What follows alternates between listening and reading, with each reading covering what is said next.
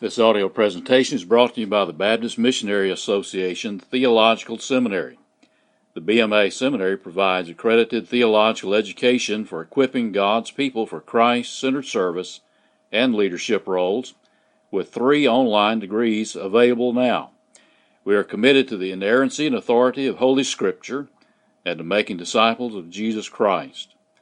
For more information about the BMA Seminary and its online degree programs, go to bmats.edu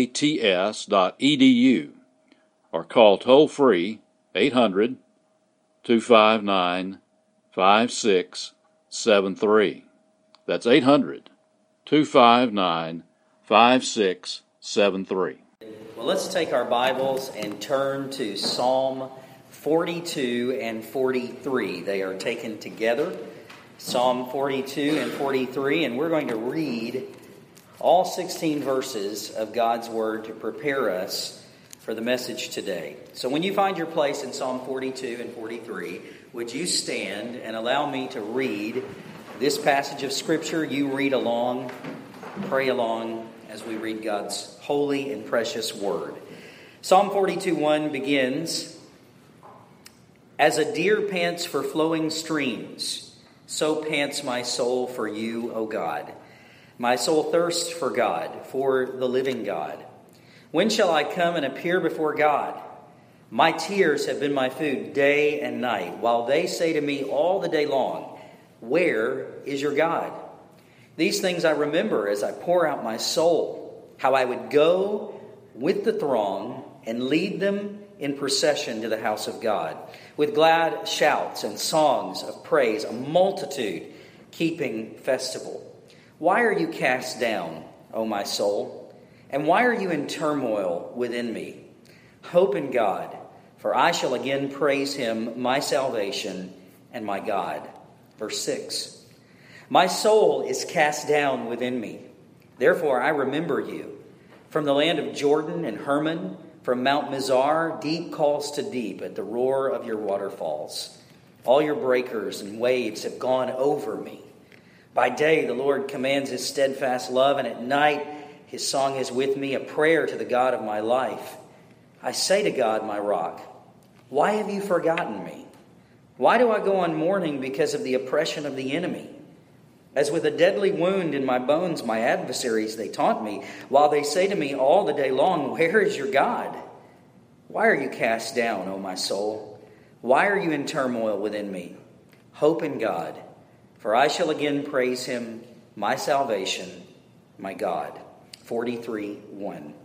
"Vindicate me, O God, and defend my cause against an ungodly people. From the deceitful and unjust man deliver me. For you are the God in whom I take refuge. Why have you rejected me? Why do I go about mourning because of the oppression of the enemy? Send out your light and your truth. Let them lead me. Let them bring me to your holy hill and to your dwelling. Then I will go to the altar of God, and to God my exceeding joy, and I will praise you with the lyre, O God, my God. Why are you cast down, O my soul, and why are you in turmoil within me? Hope in God, for I shall again praise him, my salvation and my God." Thank you, and you may be seated. May the Lord bless the reading and the preaching of his holy and precious word.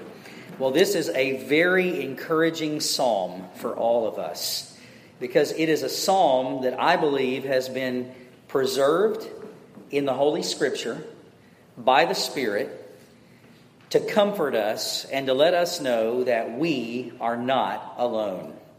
When I was young, there was a season of my young life where I was afraid, and so what I would do is I would go and sleep on the floor at the foot of my parents' bed. Now, maybe some of you can relate to that. You recall back when you were young, there was a moment in your life where maybe you were unjustly afraid. It really had nothing to do with anything going on around you, but you would go to your parents' room and you would sleep. And I've talked to other adults about this. That's pretty common, so you don't have to think I'm odd, all right? It's a very common thing.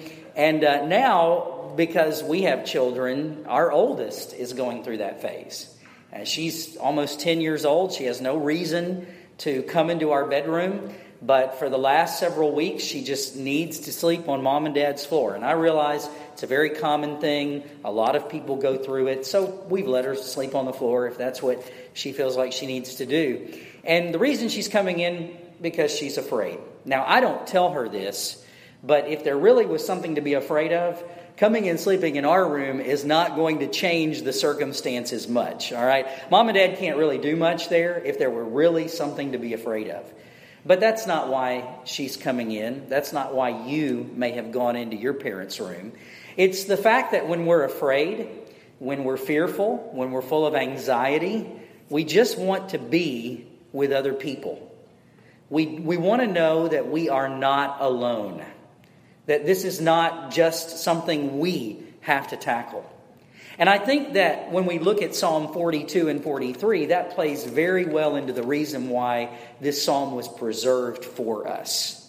Because in our darkest moments, when our soul is downcast, God wants us to know we're not alone. Number one, godly people like the sons of Korah who led in praise and worship in the tabernacle experienced depression and despondency. Number two, the Lord knew that others of us would experience it, and that's why it's recorded for all time and eternity in God's Word. We are not alone. Now, people have called this issue by many different names. The Puritans called it the dark night of the soul. Others have called it despondency. Today, the modern vernacular, depression. The psalmist called it a downcast soul. Whatever you call it, it's common.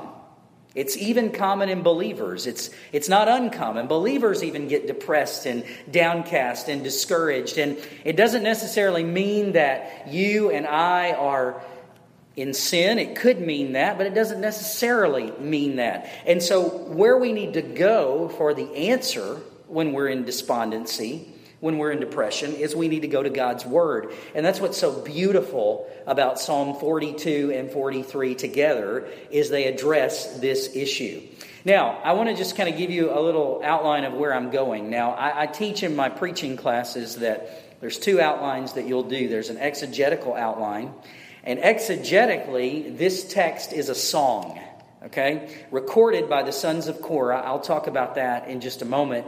But they were musicians that led in praise and worship. You can read about that in 1 Chronicles 6, where their names are mentioned. But they would lead in worship. And so this was obviously a worship song that was probably played as believers, as Jewish believers, would come to the tabernacle to worship. So it started off as a song. It was transmitted orally. That's how important this message was. And then preserved scripturally for us. Well, there's the exegetical outline. And the way that this song is broken down is it has three stanzas. The first stanza is verses 1 through 5. The second stanza is verses 6 through 11. And the third stanza is 43, 1 through 5. Now, you know where the stanzas break because at the end of the verse of the song, you have the repeated phrase. You see it in verse 5. You see it again in verse 11. You see it again in 43:5. Why are you cast down, O my soul? Okay, this is kind of like the chorus of the song. The verses lead us to the chorus. Well, that's the exegetical outline. There's three stanzas. They're broken up by that chorus in verse 5, verse 11, and 43:5. But I'm not going to preach the exegetical outline because, as I also teach in my classes, there's a homiletical outline. And so once you get your exegetical outline of the text, you have to bring it to a homiletical conclusion. You got to bring it so that people can listen to it. So here's my homiletical outline based on my exegetical outline. You following me? Here it is. Two things I want you to see in the text this morning. And I think these are what the psalmists draw our attention to. The cause of depression, or rather should we say the causes, because he presents several causes of depression.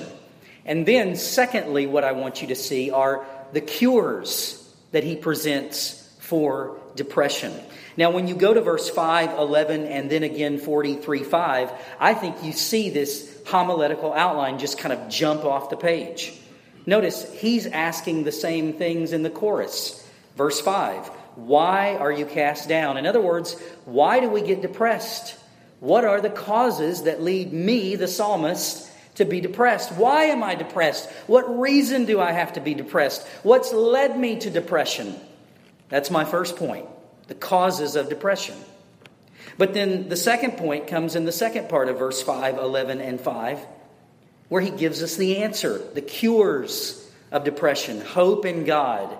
For I shall again praise him, my salvation and my God. So he leads us to this place where after he talks about the why, he tells us how to get through it. And that's what we're going to talk about this morning. So number one, let's just focus on the why. Let's focus on the causes that the psalmist gives us for depression. In the first stanza, we see the first cause that he points out about depression. And I'm going to label this first cause in these first 5 verses spiritual depression. Now, there's different causes that lead us to depression. But notice what he says in verses 1 through 5. He leads us to see that in this stanza, in this verse, what is causing him depression at this moment is a separation from God, a separation from the house of God, a separation from worshiping God. And that separation, that communion with God is creating depression in him. So he says, as a deer pants for flowing streams of water, so pants my soul for you, O God. My soul thirsts for God, the living God. And there you just get this idea of dryness. This man who is writing this son of Korah, he is saying, I am thirsty. I am like an animal that has been running hard and hot in the wilderness, and I am searching for water, and the water that I'm searching for is God, the living God. Notice verse 2. He doesn't just want the tabernacle. He doesn't just want the outward forms of worship for God. He wants the living God. And he says at the conclusion of verse 2, when shall I come and appear before God?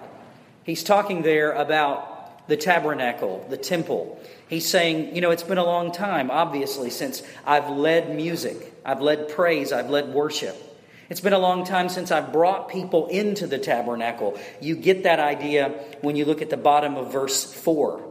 He says, I remember how I would go with the throng and lead them in procession to the house of God with glad shouts, songs of praise, a multitude keeping festival. Now let's talk a little bit about who's writing this, the sons of Korah. If you go to Numbers 16, you'll remember that Korah was of the Levitical line. He was in the priesthood, and it was his job, his family's job, to lead people in worship. Well, Korah rebelled against Moses in the wilderness, rebelled against Moses and his authority. And so the ground opened up. Korah was swallowed in his rebellion. But one of the most encouraging things, I think, in the book of Numbers, and also later, like here, is that the sins of the father did not follow the sons. Isn't that encouraging? Aren't you glad you're not responsible for what your relatives have done? Recently, our town, there's a radio station, and they broadcast this man named Derek Prince. He's an old preacher who's passed away, Englishman. And he did this whole series on blessings and curses. And I was so intrigued by his radio program on blessings and curses that I went and downloaded this book that he wrote on blessings and curses. I would not encourage you to download that book. It's heretical. But what he says in the book is that you and I are suffering from curses that maybe even our grandparents passed on to us. And that what we have to do spiritually is we have to break the long-standing curse. And he masterfully takes portions of Scripture and leads you through it. And it sounds really good, what he's saying. I mean, it sounds plausible, And he leads you to this place where you go, wow. Okay, yes, there's all these curses, but the problem with that is when you really start studying Scripture, that's not what we see as the norm. An example, the sons of Korah, their father or grandfather or whatever he was swallowed up in rebellion, but yet these sons were allowed to continue to lead worship in the house of God. That should encourage all of us. Our spiritual identity is not based upon any relative or any past. It's based upon our obedience and our relationship to God and His law and His covenant and His grace. And so here they are leading worship. And again, we read about that in 1 Chronicles 6 and 1 Chronicles 16, where they're mentioned, these sons, what they did. Well, for whatever reason in these first five verses, this son of Korah, who is writing this psalm, is saying that what has led him, first of all, to depression is his lack of communion with God. Now remember that at this point in the history of Revelation, the Holy Spirit was not given to every believer. The access to the throne of God was not yet accomplished through the blood and the sacrifice of Jesus Christ that is so clearly laid out in the book of Hebrews. So the way that the Lord ordained coming before Him was from the time of David until Christ was the tabernacle, and then later after Solomon the temple. Well, for whatever reason, this man cannot make it to the tabernacle or to the temple. And his long distance, his long separation from God has led him to depression. Now, let me just say very quickly, we don't know why he separated from the tabernacle and why he's separated from God and why he's not leading people any longer with festival and shouts and songs. There's a lot of different theories on this, and they're all theories. I mean, if you read James Boyce's commentary, he'll say that probably this man was taken captive. And on his way out of Jerusalem and out of the city headed towards Babylon, he looks back. Boyce gives that idea when he goes to verse 6.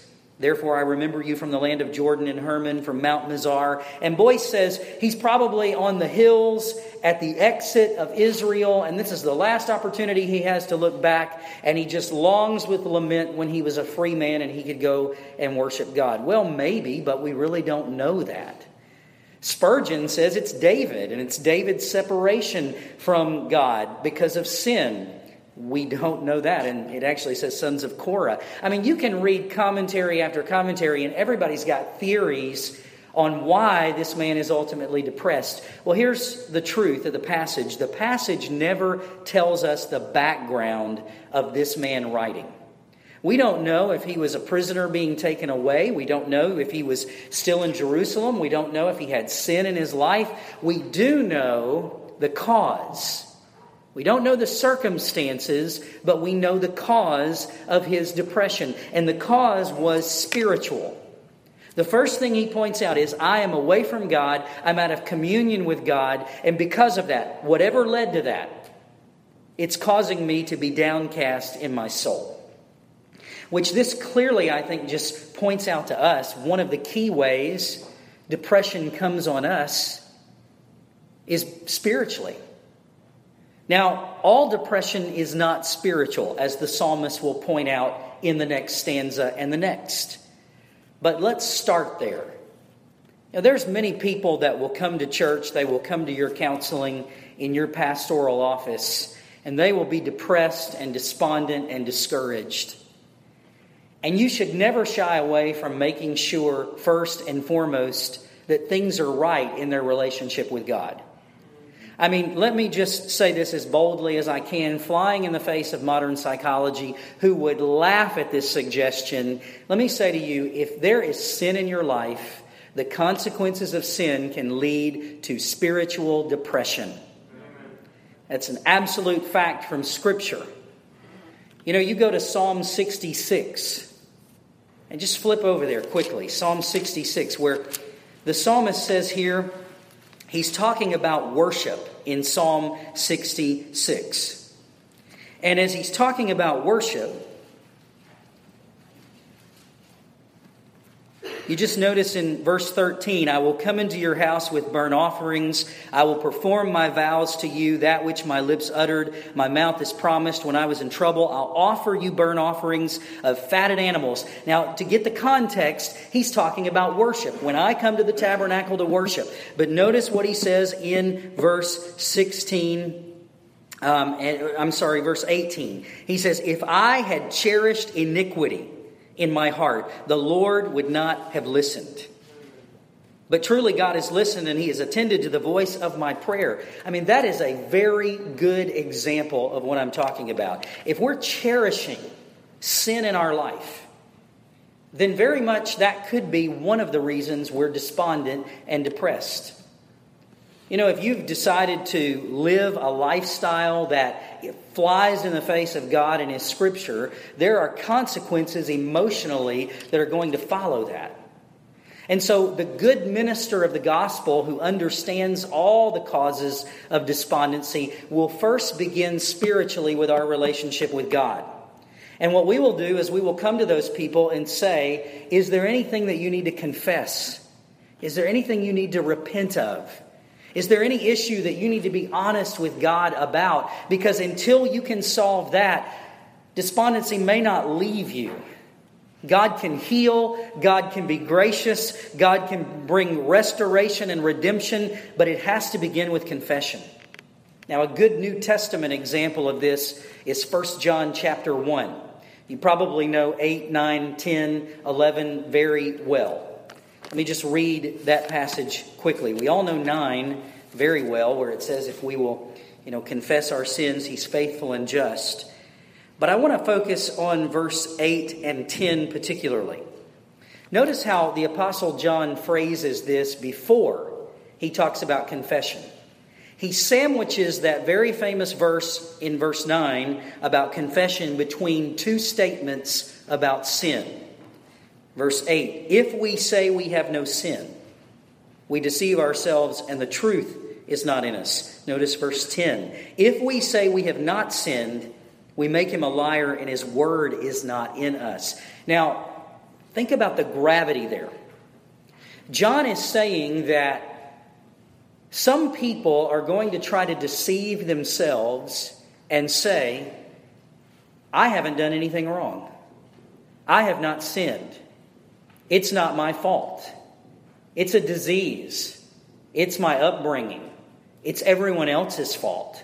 But it's not my fault. When we say that we have no sin, that's a problem. That's pride. So he starts that verse on confession by saying, if we say we have no sin, we're deceiving ourselves. We're deceiving ourselves and we're calling God a liar. If we say that we've not sinned, we're calling God a liar. The solution is not to say, I haven't sinned. The solution when we have been guilty before God is to simply come and confess sin, right? It's to agree with God. If we confess our sin, He is faithful and just to forgive us of our sin and cleanse us from all unrighteousness. But what is so striking to me in that passage of 1 John is that what John is saying is many people will not confess. They simply will not come and humble themselves and say, you're right, I have sinned.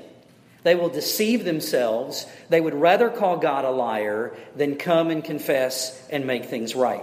Well, I think that that's what Psalm 66 is saying. I think that's what 1 John 1, 8, 9, and 10 are saying. I think ultimately that perhaps may be the issue here with the psalmist. Again, we don't know the circumstances, but for whatever it was separation from God.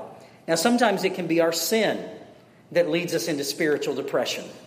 But other times it could be Satan. I mean, perhaps the psalmist is under spiritual attack. He's a worship leader.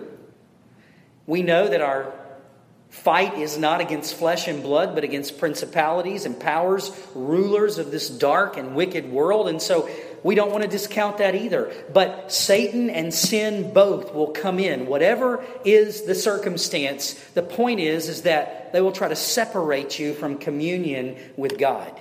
And that separation of communion with God leads to spiritual depression. Well, that's the first cause the psalmist gives us. He says it's spiritual. But the second cause, it doesn't just stop at spiritual. And I want to be very clear with that.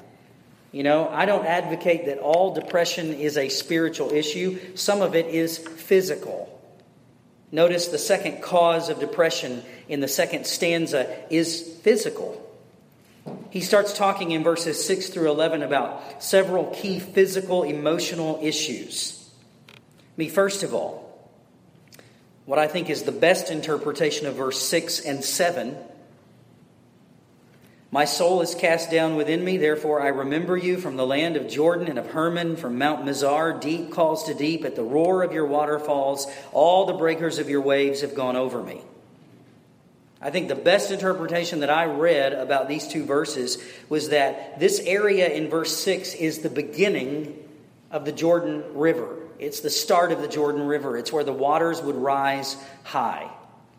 And so what the psalmist is actually saying here is maybe not that he's on a mountain looking back, leaving, but perhaps I think what he's saying here is this: I'm drowning.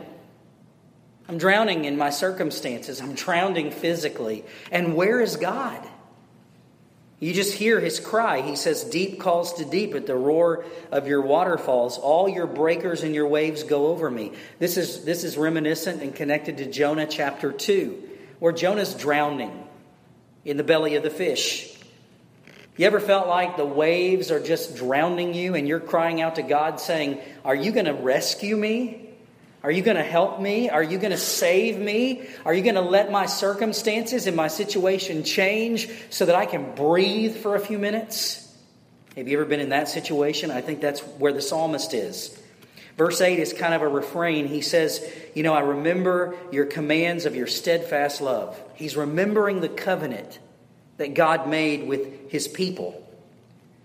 He's remembering the promises of God at night and in the day. He's praying to God. Verse 8, a prayer to the God of my life. He's saying, I know you're my rock. Verse 9. But don't miss it. Then he says, but even though I know all those things about you, God, why have you forgotten me?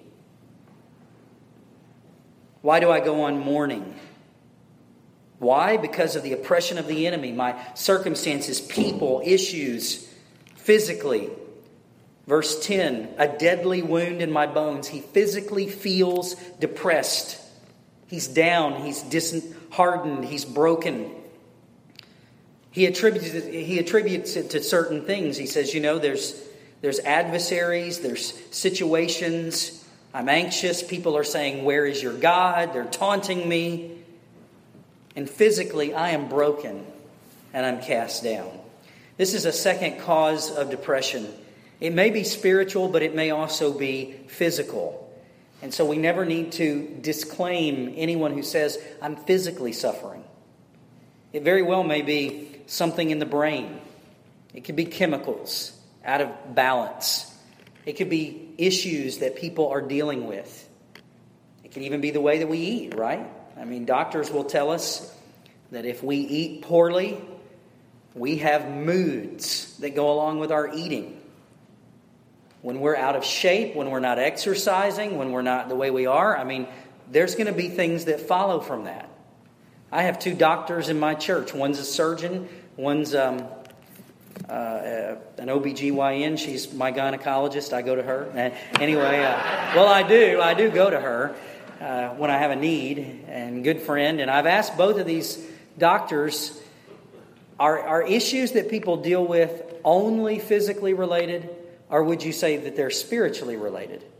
And both of these doctors have medically weighed in on that and said, absolutely 9 times out of 10, the issues that we face emotionally are either caused physically by the way we treat ourselves or spiritually by issues that we've done and consequences that we bear.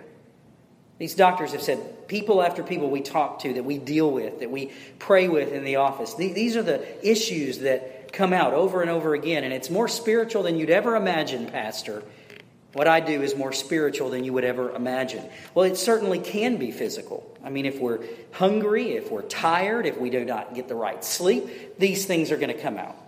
You ever noticed how late at night you're stressed? If you can go to bed, you wake up the next day and whatever was pressing on you that night is not pressing on you in the morning? That's because God has designed you to need sleep. He's designed you to need rest. It's amazing what Sabbath rest, even at night, can do for the soul and the spirit and the mind and the body. Well, there are physical issues. Sometimes it's physically the way we treat ourselves. Other times it's people around us. We can't control the physical environment. The psalmist certainly had people that he could not control who were his adversaries. It was depressing him. Well, let's go to the third cause. Not only do we see the spiritual, and not only do we see the physical, but I would label the third cause of the why that the psalmist gives here is circumstantial. There's some things we will never be able to control around us. There's circumstances. We don't like the circumstances. That brings on depression. And you can get a feel for the circumstances the psalmist is going through in chapter 43 in the third stanza. Vindicate me, O God. Defend my cause against an ungodly people. From the deceitful and unjust man, deliver me. For you are the God in whom I take refuge. Why have you rejected me? Why do I go about mourning? Because of the oppression of the enemy. I mean, there you just see deceitful, unjust people, ungodly people. Ungodly nations is the way some of those translate that. Oppression of the enemy. Over and over through this, in these first two verses, he's saying there are so many things in my environment circumstantially that are depressing me and breaking me. And where are you, God, in the middle of that? He's saying, have you forgotten me? Vindicate me. Take up my cause judicially. Stand up for me. Be my advocate. Help me. Maybe you feel that way. I mean, I've been depressed. Again, I think we all have been depressed. If we haven't, just wait. Again, that's why this psalm is here. There's no temptation that has not, come to you that is not common to all men. That's 1 Corinthians 10. So this is common. This is normal. But I remember when I got depressed a couple of years ago. I mean, I'll just be honest with you. I was 40 years old. That was depressing, right? I'm getting old. No offense if you're over 40. I'm now 42. The age of Elvis when he died, so I'm not encouraged this year either. And, things in my life were okay. I had a lot to be thankful for, but I just felt overwhelmed. You ever get to that point in life where you say, here I am midlife and I haven't accomplished all the things I want to accomplish in my life? And so for a season I went through this depression, and I remember my wife kept saying, what's wrong with you? And I said, I don't know. I have so much to be thankful for, but I just don't like my circumstances. And I had to come to the place where ultimately I had to learn to give thanks in all circumstances. And I had to learn thanksgiving again. And that lifted me out of the despondency, the selfishness that I was in. For me, it was circumstantial. It wasn't physical. I don't think it was spiritual. Maybe they were linked. But it was more circumstantial. Well, we're all going to go through that. The psalmist says these are the causes. And in knowing the causes, we find strength, don't we? We're not alone. We're not the only people that's dealt with this. We're not the only ones who have gone through this. Well, let's look at number 2. We've seen the causes that I think the psalmist brings out in the 3 stanzas. Let's now look at the cures that were given in these stanzas. The cures are definitely here. You have to look for them. The first cure that I think the psalmist talks about is right talking. Right talking. Notice at the end of every stanza, the psalmist is talking to himself. Why are you cast down, O my soul? And why are you in turmoil within me? Now, I find great comfort in this because I talk to myself often. And my wife says, I'm really worried about you. I mean, I hear you in the bathroom and I don't know who you're talking to. And she's worried because my mother, who is now 75, when she comes to visit, she will have entire conversations. Now, I'm not there yet. All right? I don't have entire conversations with myself. I'll just talk. My mother will answer herself back. She'll talk and then she'll be the person that answers and then she'll be the person that argues. And, literally we've heard her arguing with herself. And my wife says, I'm really worried that's where you're headed. Now, let's be honest. You all talk to yourself. You do. In your mind right now, you're talking to yourself. Go ahead and say you're not. No, I'm not. You just talk to yourself. Now, we all do that. It's very normal. Thank God. Amen. You're not crazy. It's when you think other people are talking to you. That's when you're crazy. That's a clear definition there, all right? But if you talk to yourself, you're in good company. The psalmist does the very same thing. And so notice, though, what he's saying to himself. I think that's part of the cure. Now, Martin Lloyd-Jones, this is where I got this from. He wrote an entire book called Spiritual Depression. And in the book, he talks about the psalmist speaking to himself using this passage of Scripture. So notice, he says, why are you cast down? He's talking to himself. And notice that he has the right kind of talk. Now, in psychology, they call this self-fulfilling prophecy. You can talk yourself into a lot of things, right? Let's be honest. I mean, you can make yourself sick if you just keep telling yourself you're sick. You can make yourself think a lot of things if you just keep talking to yourself. How many times have we had to confront other believers because maybe they convinced themselves the pastor doesn't like me? Why would you say that? The church doesn't like me. Why would you say that? What have we ever done to tell you that? But they convinced themselves. And so every time they would walk in the door of the church or talk to a parishioner or talk to the pastor, they would interpret every motion, every movement, every gesture as, you don't like me. You see, there it is again. You just turned away from me and shook someone else's hand. You know, we can talk ourselves into almost anything, can't we? There's power in our speech to ourself. Now, what the psalmist masterfully does here is he always brings the speech back to truth. So notice he says in 5:11 and 11 again in 43, hope in God. You see, he doesn't just talk to himself and leave it there and say, well, I guess God doesn't know what I'm going through and I guess God doesn't care and so fine then, I'm just not going to pray. No, he says hope in God. Right talk. But then notice in 43, verse 3, there's right prayer. He directs this prayerfully to the Lord.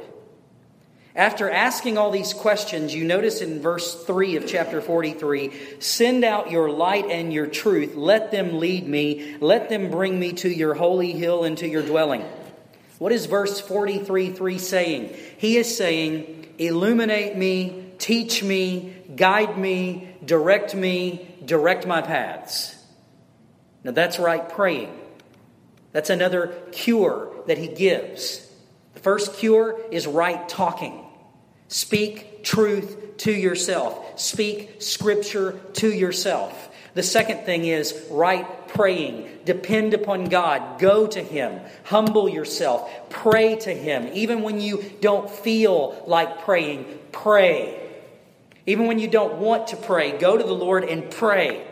And cry out to Him and pray until you're ready to pray.